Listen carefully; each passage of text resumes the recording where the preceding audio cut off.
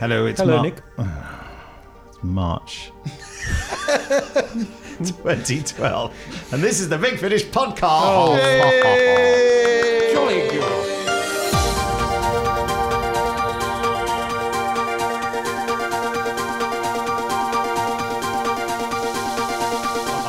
We were talking about how it went smoothly without David. There was an example of the problem we can have. I think people probably mistake us for a jolly gang, and actually all we're doing is sitting here trying to sabotage each other. Yes. Yes. I'm Nick Briggs. You are. I don't know when to come in now. I've missed my cue. We have no argument on that. It's like score. trying to do a home movie with your awkward uncle, isn't it? That was David Richardson over there. Hello, David. Hello.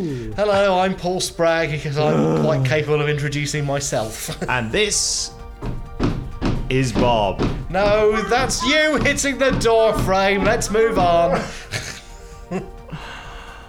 How dare you deny the existence of Bob? My psychosis may just tip me over the edge. Okay.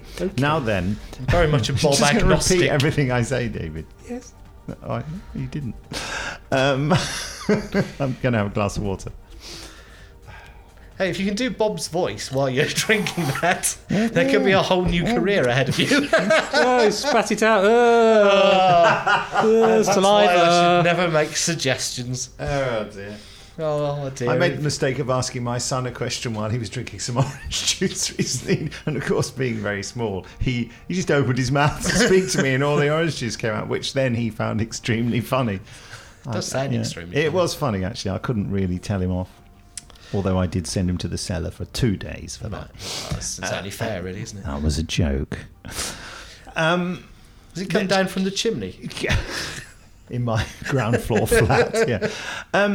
Tell us about some stuff we missed off for February, the end of February. Well, I don't want to. It's not really up to me, is it? Should we go to David? For example, the Salation Gambit. The Salation Gambit. Have you heard it? No, I Why haven't. not? Well, I'm going to. It looks jolly good, and post-production by Alistair Locke to boot. It's going to be amazing. I've only just listened to Companion Beyond the Ultimate Chronicles Adventure. It did, but I with think Jamie and Polly. Yeah. But I think it sounds like a 60s soundtrack. Right, I'm going to put it on now. I keep saying that, but it does. It does. Because you've got Jamie and Polly, and of course Fraser does the Doctor's voice. Yeah. And he's getting blooming good at doing Ben as well. He's got Ben to a T. So. Why is he impersonating my son? That's just bizarre. Yeah. Haha. Okay, well, let's have a clip. And that was when the monsters arrived.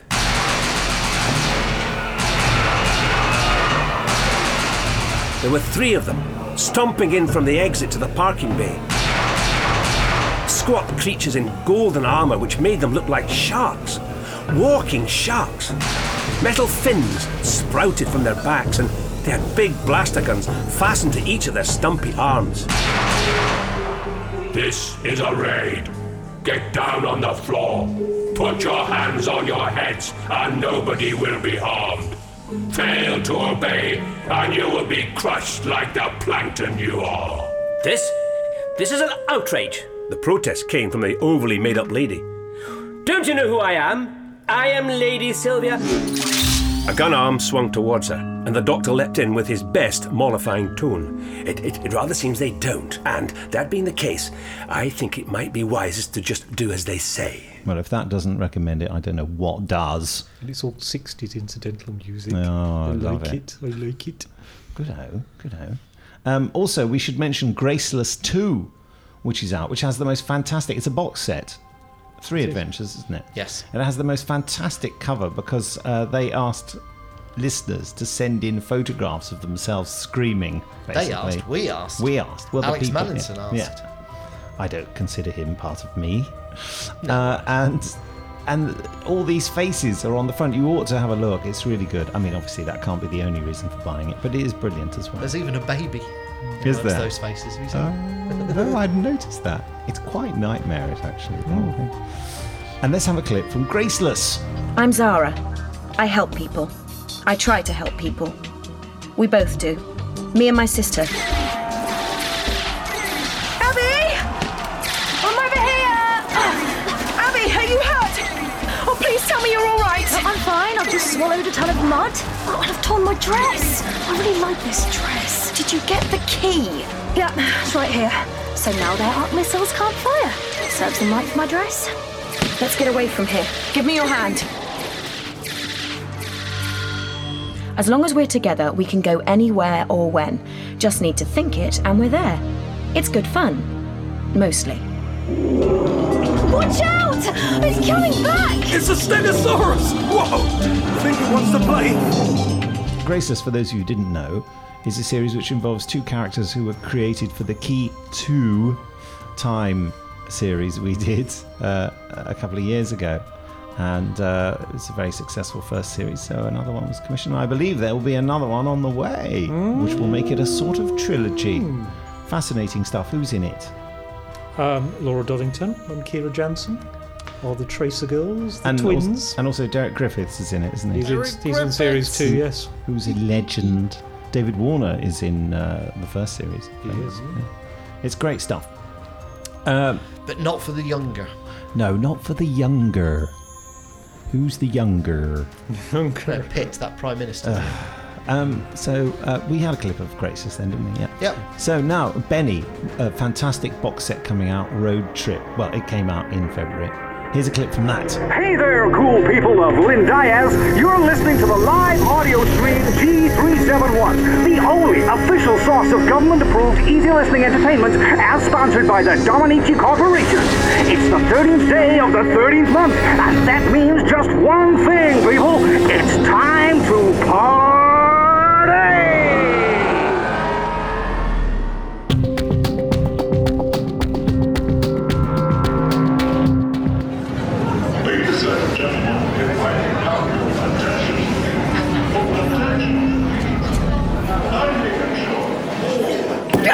You stupid, malfunctioning, irritating thing! I mean, what was wrong with a good old-fashioned Jobsworth-checking passports anyway? Welcome to Lynn Diaz Immigration Control.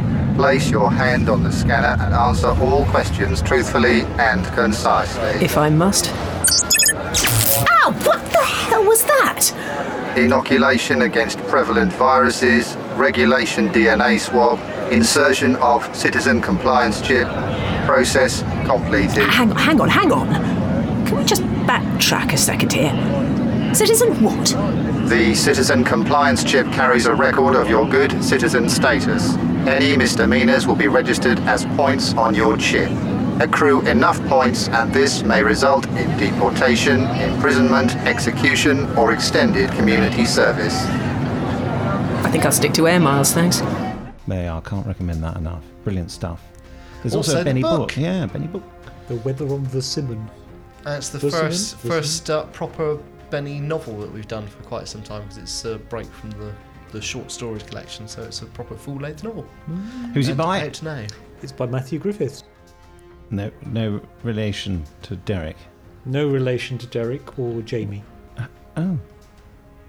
Who does some of our editing for our CD extras.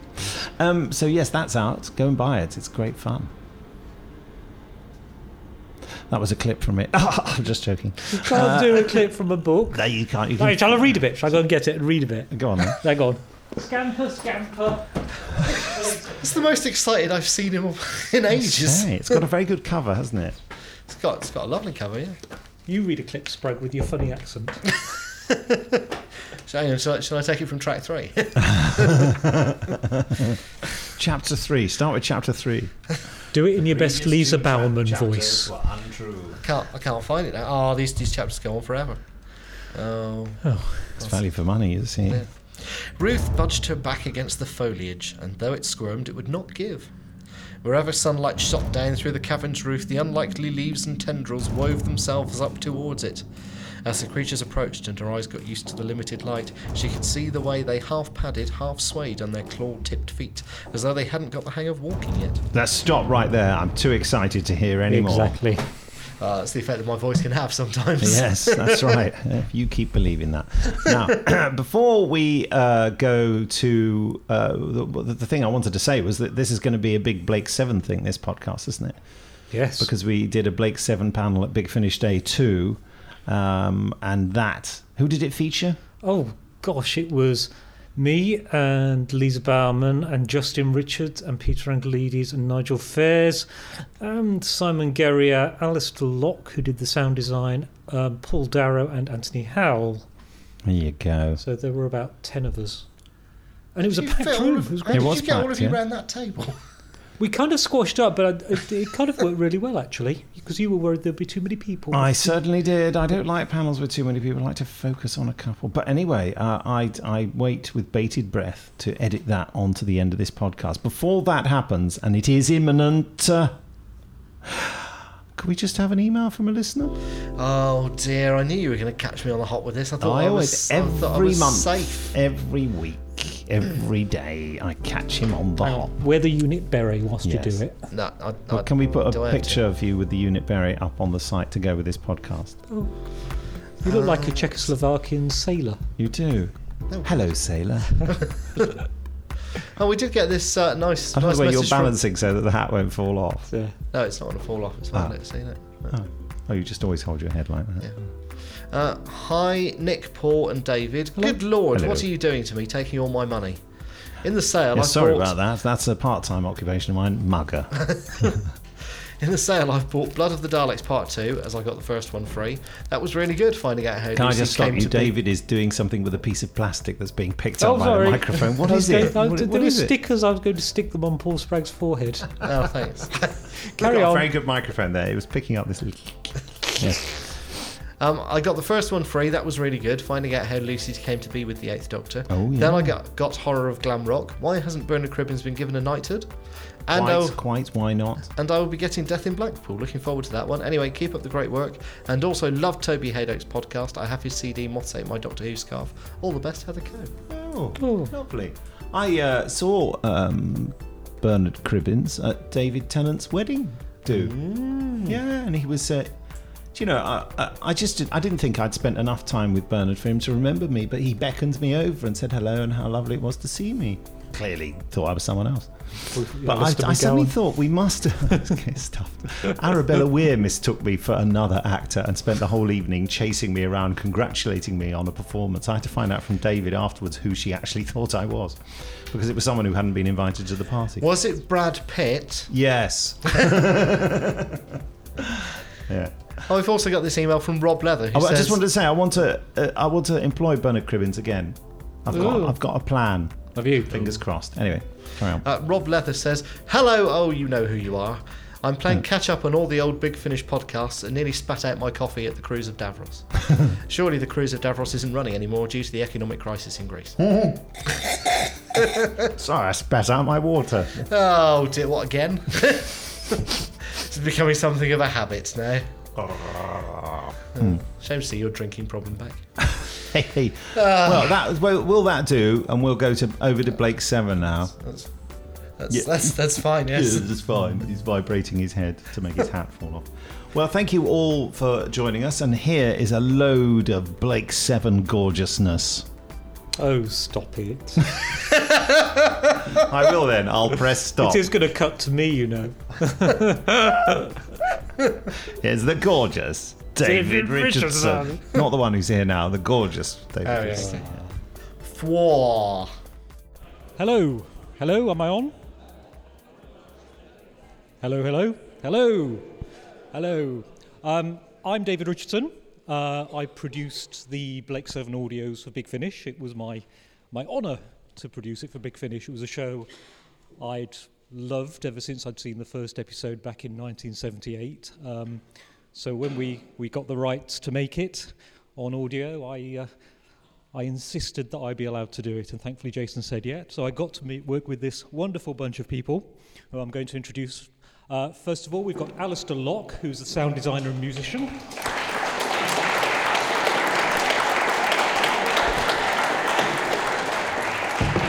Simon Guerrier, who wrote the Turing test.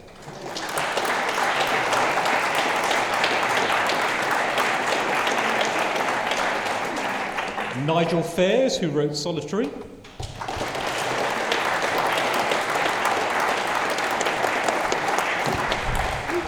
Peter Angelides, who wrote Counterfeit.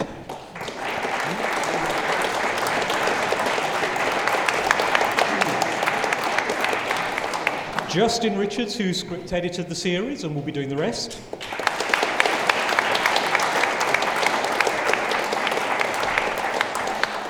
Lisa Bowerman, who's directed them all.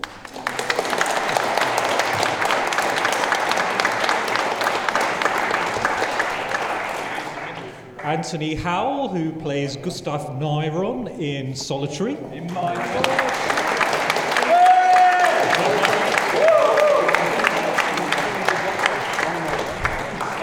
And I thought I'd leave him till last so he can make an entrance. Mr. Paul Darrow.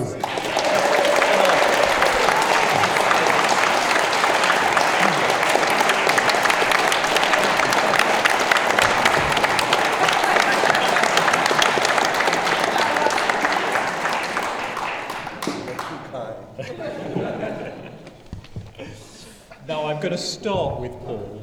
We've worked together before, haven't we? Because we did, because we did Rebecca's World. Oh yes, that's right. Lisa yes, and Lisa directed it. And yes. narrated. I don't know if you know that Rebecca's World was a children's novel by Terry Nation, and Big Finish did an audiobook version, and Paul performed it brilliantly.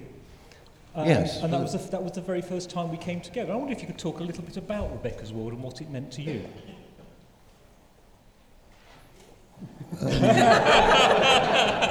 Or we could have another question. You mean apart from the money? Yes. Yes. No.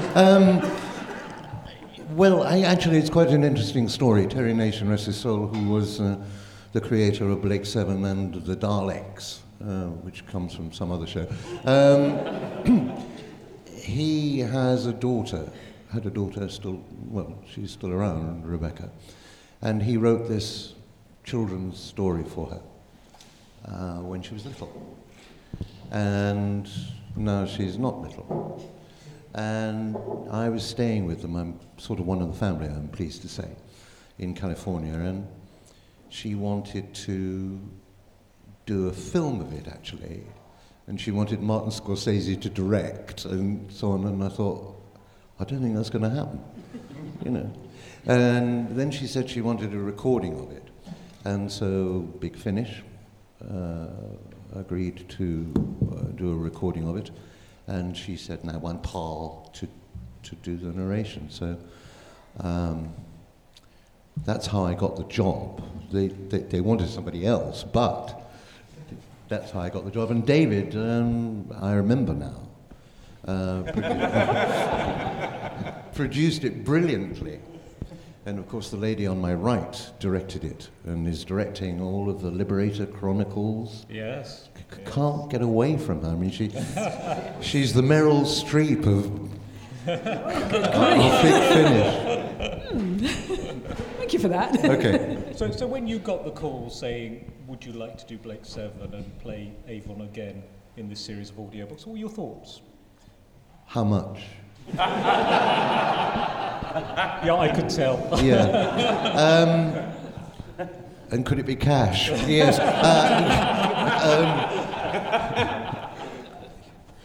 Federation credits aren't what they used to be. You know. What is worrying, I'm getting Greek drachmas. Yeah, no. Anyway, I love playing the character, and I felt sure that the scripts would be wonderful. Well, certainly one of them was. I got it in for you now. Yeah, my one. Yeah. Okay, fine. No, they were all very good, and I don't want to sound creepy or anything, but I do like working with Big Finish. And I think the reason being that I just said working with rather than working for. There's a difference, and it's much more pleasurable to work with someone than just to do as you're told and take your pay packet and go, you know. So I think it was very enjoyable. Well, I know it was very enjoyable to do, and she's going to be embarrassed now, but Lisa's a wonderful director, very kind. You know, if you get it wrong, she doesn't say that's wrong. She says, it's awfully good, darling, but I just wonder if we might tweak it a little here. You know. Whereas some people go, that's crap, do it again. You know. So it was great fun to do, And from what I've heard, with all the bits and pieces added and so on, it sounds pretty good. I actually haven't heard it myself yet, but some people I've spoken to this morning, and I've had a few emails from people who've heard it and say it's all wonderful, which is quite a good idea, and copies are available. After 4 o'clock, I think they go down a bit. Yes. They don't. So it was, it was great fun to do, and working with people that you get on with and are on a wavelength with, as it were, and respect, then makes all the difference. So it was a no-brainer, really. As soon as I was asked, yes. Yeah. And I'm going to come to Anthony, because how did you come to be working on the Blake 7? Because you played Gustav Nyron in Solitary, the second one, didn't you? That's right, yeah. Well, I was in the studio recording with Tom Baker, recording an episode of the Doctor Who series, and it just came up in conversation. We were talking about childhood heroes and things like that, and Tom Baker was my doctor. And I said, and if you ever get to do a Blake 7, please, please, please, can I be part of it in whatever way, sort of, third T-boy on the left or whatever. I mean, I was such a huge Blake 7 fan when I was a kid. And I mentioned it to David, and he said, it's funny you should mention that, because we've just got the right. I think you just acquired the rights, or you just put everything in place for it to go ahead. And then, within a week, I think the offer was there. I rang your agent pretty much as I left the room. I said, I didn't know that. Well, that's I checked with Lisa, and then we made the call. Yes. Oh, brilliant. Well, it was. I don't know. It's part of my childhood. Blake 7 was such a big thing for me, as it is probably for a lot of people here. And to be part of it is amazing. It's great. What was the experience like on the day? Wonderful. Michael is such a lovely man. I mean, it was just him and I in a booth. In fact, there is a part in the story of Solitary where Avon's character comes up, and I had to do an impression of you, which I think was my high point. Go on then, go on. Go on. No, absolutely not. No. Because I don't have the lines. It wasn't bad though, was it? It was brilliant. And we have the lines right here. Don't be too good, Anthony. No, I wasn't. I need the money. I wasn't. But that was a thrill. It was a thrill. And on the day, as I said, just working with with Lisa and with David and then with Michael was a sort of a dream, a kind of real geeky dream for me. It was brilliant. Because when I was watching Blake 7, I didn't know I was going to be an actor. I thought I was going to be a chef, I think, at the time. So I had no idea that... We didn't think we were going to be actors either when we were in it. Exactly. So, casting my mind back to, the kid that was watching it, thinking, one day, kid, you're going to be part of this, was amazing. Really lovely. Really lovely. I'm going to throw over to Justin now. Who I've known since 1970-something, and we actually back in the 80s we used to get together and watch Blake 7, didn't we? With Peter as well. We working? Yeah. Yes, we did. 1977. So we go back further than Blake 7. Yes, which is a bit worrying, isn't it? It was the year Elvis died. I don't think they're related. That was almost certainly my fault. Yes. And I just wondered if you could talk a bit about the kind of stories we wanted to tell, and also the fact that we were doing two-handers as opposed to full-cast plays, and how that works. The sorts of stories we wanted to tell were stories with two people in, really. That's what a two-hander generally is. which also answers... He's good. Also answers your second question. No, it's cheap. It's an interesting. It's an interesting format because it's not just a monologue. It's not just a narration or a spoken book, a talking word or whatever the phrase is. But it isn't a full drama. And the trick, I suppose, is to try and make it seem like a full drama with just two voices. And actually, for it wouldn't work for a lot of things, but for Blake 7, I think it works very well that you get that almost claustrophobic feel to it. Because I always felt, watching it, that even though we knew that the Liberator was this enormous, huge, ultra-modern spaceship, that the BBC very cleverly made it look very small. And that was obviously for, you know, stylistic and thematic reasons, to get this sort of pressure cooker of the characters all trapped together in terms of, you know, all of space, a very small area. So it actually works very well. Why we're doing them with just two people, I guess, is for reasons of contracts and money. But I don't worry about that. What you do is you make the most of what you've got. And it took us a couple of scripts actually to work out how best to play it, whether it was somebody telling a story with a few voices thrown in, or whether it was more like a drama or some sort of hybrid of the two.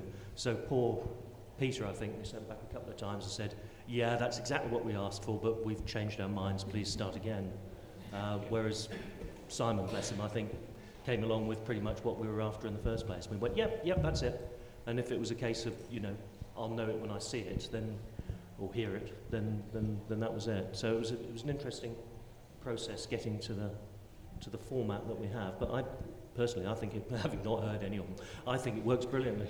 I'm going to bring Lisa in here as well, because I mean, you're a great fan of the two-hander.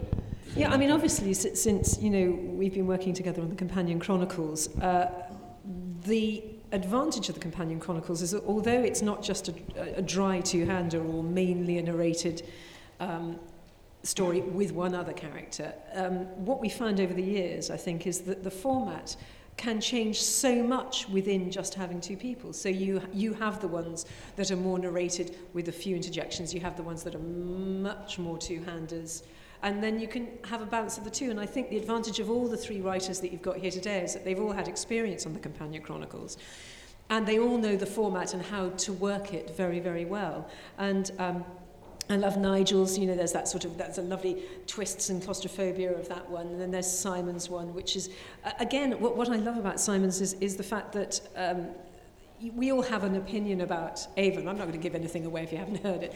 But it explores, this format allows you to explore the characters in a way that the television was never really going to do with the format. No, couldn't get inside characters' heads so much. No, never at all.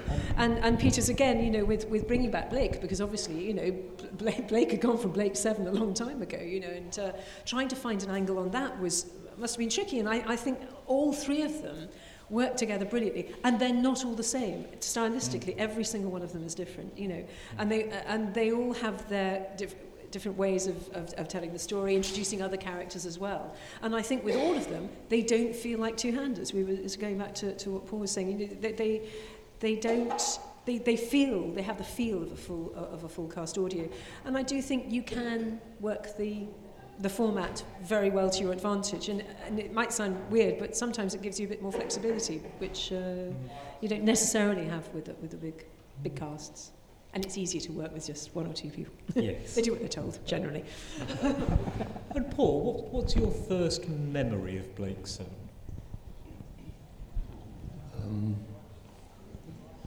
Getting a call from my agent saying they wanted to see me at the BBC, and they were doing a futuristic drama. And I said, well, how far in the future? Next week or whatever? And she didn't know. And she said, they want you to play an engineer, so go looking like an engineer. I thought, would I wear a hard hat or something? You know. So I went with one of those jackets with leather on the elbows, thank you. And anyway, I arrived and I met David Maloney, now sadly no longer with us, rest his soul, who looked like a Smurf. I say that in passing. And I was sitting next to this lady waiting to go in to be interviewed, a lady called Jan Chappell. And she said, what part are you up for? I said, the engineer. And I said, what part are you up for? She said, an alien. And I said, I think you'll get that part. And I was right. And anyway, I went in, and then David gave me the script, and he said, read that and tell me what you think of the character called Avon. So I went into another room with a cup of disgusting BBC coffee, and I raced through this, and I said, there's only one thing wrong with this script. And David said, what? I said, I'm not in it. And it was episode 1, which Avon isn't in. And he said, oh, sorry, I've given you the wrong one. So I was sent off again. And then I came out and met various directors who were going to do it, some of whom I knew. And then I went home, and that was that, and I didn't hear anything. And then I got a call, about 3 months later, I think it was, saying, we would like you to play this part. And I thought, look, pretty good part.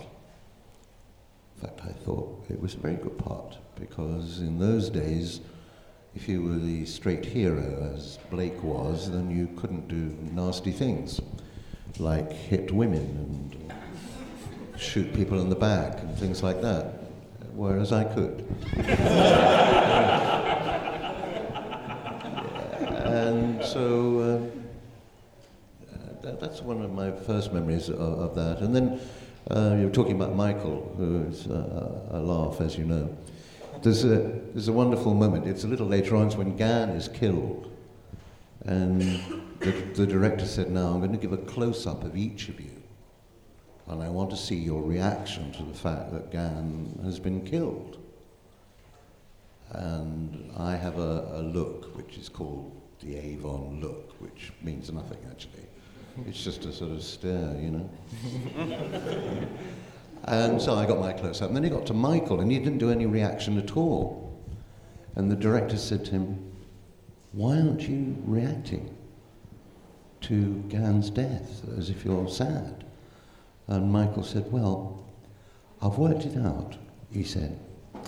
There are only 4 bedrooms on the Liberator. Blake has one because he's the leader. No one would share with Avon. The 2 girls share, though that means I was in with Gan. So now he's gone, I've got a room to myself.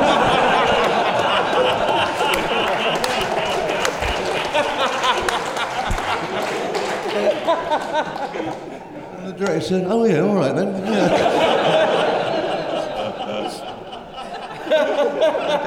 Let's throw that in. Simon, I'm going to make you follow that anecdote. So, writing for Avon, what was that like in terms of... It was incredibly difficult until I was given an interview with, is it Chris Butcher or Chris Boucher? Chris Boucher, who summed up Avon in a brilliant soundbite, which he said, when I was writing for Avon, I always tried to give him 2 motivations. So everything he did, you could read it as him being a villain who was just out for himself and would kill anybody who got in his way, or he was a hero. And everything he did could be read either of those 2 ways. And as soon as I got that, I thought, oh, perfect, that's what I'll do. And then that was really hard to write. So I kind of struggled with that, thinking, how am I going to do this? And basically my play is Avon doing some stuff, and Villa keeps saying, are you doing this because you're a nice person or a nasty person?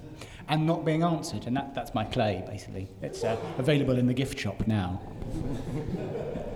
And moving over to Nigel, you did the second one, which was Solitary. Yes. In terms of coming up with your idea for it, how you pitched it, I mean, what were the thoughts? How did you come about the story? You just wrote it, didn't you? I knew you'd ask something complicated like that. I can't remember what I pitched, to be honest. That was your first pitch, I think. Was it? Yeah. Right. I mean, had it been a story in your head for a long time, or did you think of it just for Blake 7? Or? Oh yes, I would have. I think you emailed me saying, "Would you like to write for Blake 7?" And I said, "Is the Pope a Nazi?" Oh, sorry.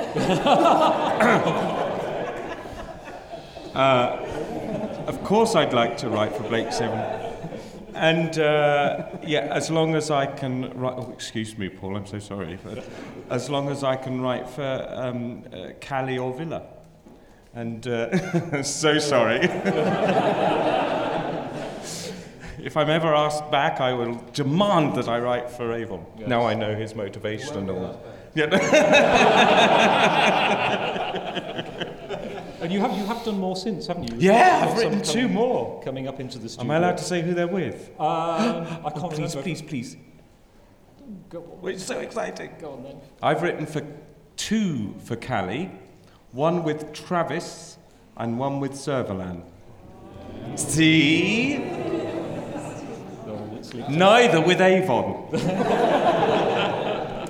I'm so sorry. and Peter. Yes. You are a Blake 7 person going way back. I am. You know the series inside out, so when you came to write Counterfeit... You're going to give me a test now, aren't you? I'm not going to give you a test, because I wouldn't know the question. But how do you told? I think you told the most traditional Blake 7 story. It was Federation, it was... Yes, because I wanted to write a story that reminded me of the series I fell in love with back in the 1970s. And David used to write fan fiction for my fan magazine, Blake 7 Fan Fiction. Copies available in the gift shop later on. Does it still exist? Yes. I'm sure. No, I didn't. I'm sure I didn't. You're mixing me up. Or maybe that was the stuff I turned down. I can't remember now. No. Okay. Well, let's stay out here. What else would you like to know? Peter, didn't you also go to the recording of Blake? I did. The last time I saw Mr. Darrow here was in BBC Television Centre, because a couple of my pals and I were invited to go along and watch the recording of an episode, because we were going to try and get some work on Blake 7 magazine of blessed memory. And we went along, and they didn't tell us anything at all about what the episode was about. And we were very excited when we discovered it was going to feature the return of Blake. And we got in and we sat at the back, and Vid Lorimer showed us around the set and introduced us to some of the production team, and then we watched the recording of the final scene and watched all of our heroes horribly slaughtered in front of our eyes. Which was kind of the point where we could see how far our career with Blake 7 magazine was going to go. Avon wasn't, though, was he? I remember Paul looking just incredibly butch with that gun. Standing over Blake's body. What do you mean I don't now? You will in my next CD. Avon survives. Oh, yeah. He survives. What, the guards missed them all? Oh, no, Avon survives. The final episode, the sound. Go on then, yeah. Well, I don't know if you know, but if you don't, I'll tell you, is that there are going to be various novels based on Blake 7 that are going to be published by Big Finish. And I have been asked to write one of them. And needless to say, the main character sure as hell ain't Blake. Yeah. So, and that will be published when I finished it, presumably. It's, 2013, I think it'll be published. 2013? Yes. That far away? Yeah. Well, it's something to look forward to, isn't it? Yes, absolutely. You mean that's when I've got to finish it, or that's when you're going to publish it? That's when it's going to be published. Oh, I see. Right, okay. Yes, so there you are. So you will learn more. And Alistair, you're the genius who has remade all of these sound effects and recreated the sound feel of the show. And I know you've been working intensely for months on this, haven't you? I have, yes. I was very pleased and happy to be asked to work on this series, because I worked on the reboot. I don't know if any of you have heard any of those episodes. I do. Thank you. And even played Zen in that series. But so it was interesting to come back and do these. I suppose one advantage I have is that I've built up a library of Blake 7 sound effects, and have spent many happy hours recreating a lot of the noises, recreating all the bridge sounds, all the teleport sounds, all the gun noises. There's a very interesting fact I'd like to share with you about Alistair, in fact. I hope you don't mind. If you go around Brighton and Hove on one of their city bus tours, you get these little, you know, the sort of things that they're open top, and you sit and you stop outside a shop and it tells you it was made in the 18th century or something like that. It stops outside these various places, and all of a sudden you hear this bong, information, bong, but done better than that, obviously. And it's Alistair being Zen on a Brighton and Hove City bus.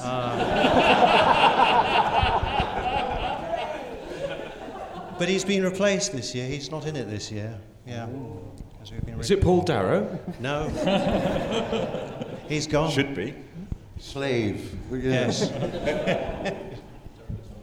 And so how would you say, for example, reproduce the sound of the teleport? How would you? I suppose that's... to use a technical term, reverse engineering. With any of these sounds, I've been obsessed with sound and so forth since I was a kid, and so when the original series was on, I was listening to all of these sounds and thinking, okay, how were they done apart from somebody pressing a key on a keyboard? My friend Kevin Davis, who's a director and so forth, he did 30 years in the TARDIS. We were talking about this one day, and I said, well, I think it was the sound of a cymbal sort of modulated, somebody sort of rattling the stick on the side of a cymbal to get that shh noise, and then modulated to get that whoosh, whoosh, whoosh, whoosh, and then you turn the speed of the device up to get it to go faster or slower. And he reckoned that it was the plate winding up and winding down of in a cinema. When you make up the film, you put your film down on the table, and it goes onto the big cake stand, as it's called nowadays, and the noise this plate makes is also very similar to the sound of a cymbal. So we argued about that. Well, I didn't have the sound of that, but I did have the sound of a cymbal, so that's what I used. Other noises, like the Liberator gun, I just thought, well, I don't know. I think it was this particular sound on a synthesizer, and I spent most of one afternoon just listening to the original sound and then playing my own version of it to get it to sound like. I listened to Solitary, which was my one with the magnificent Anthony here, this morning, and the thing that sold it to me as genuine Blake 7 was Alistair did after the teleport, he did the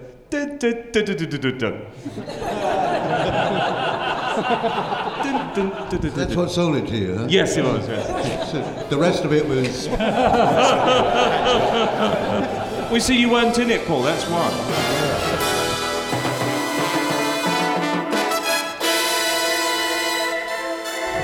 Well, that was Blake 7. It's a very long podcast. If anyone's still listening, anything to add, Paul Spragg or David Richardson?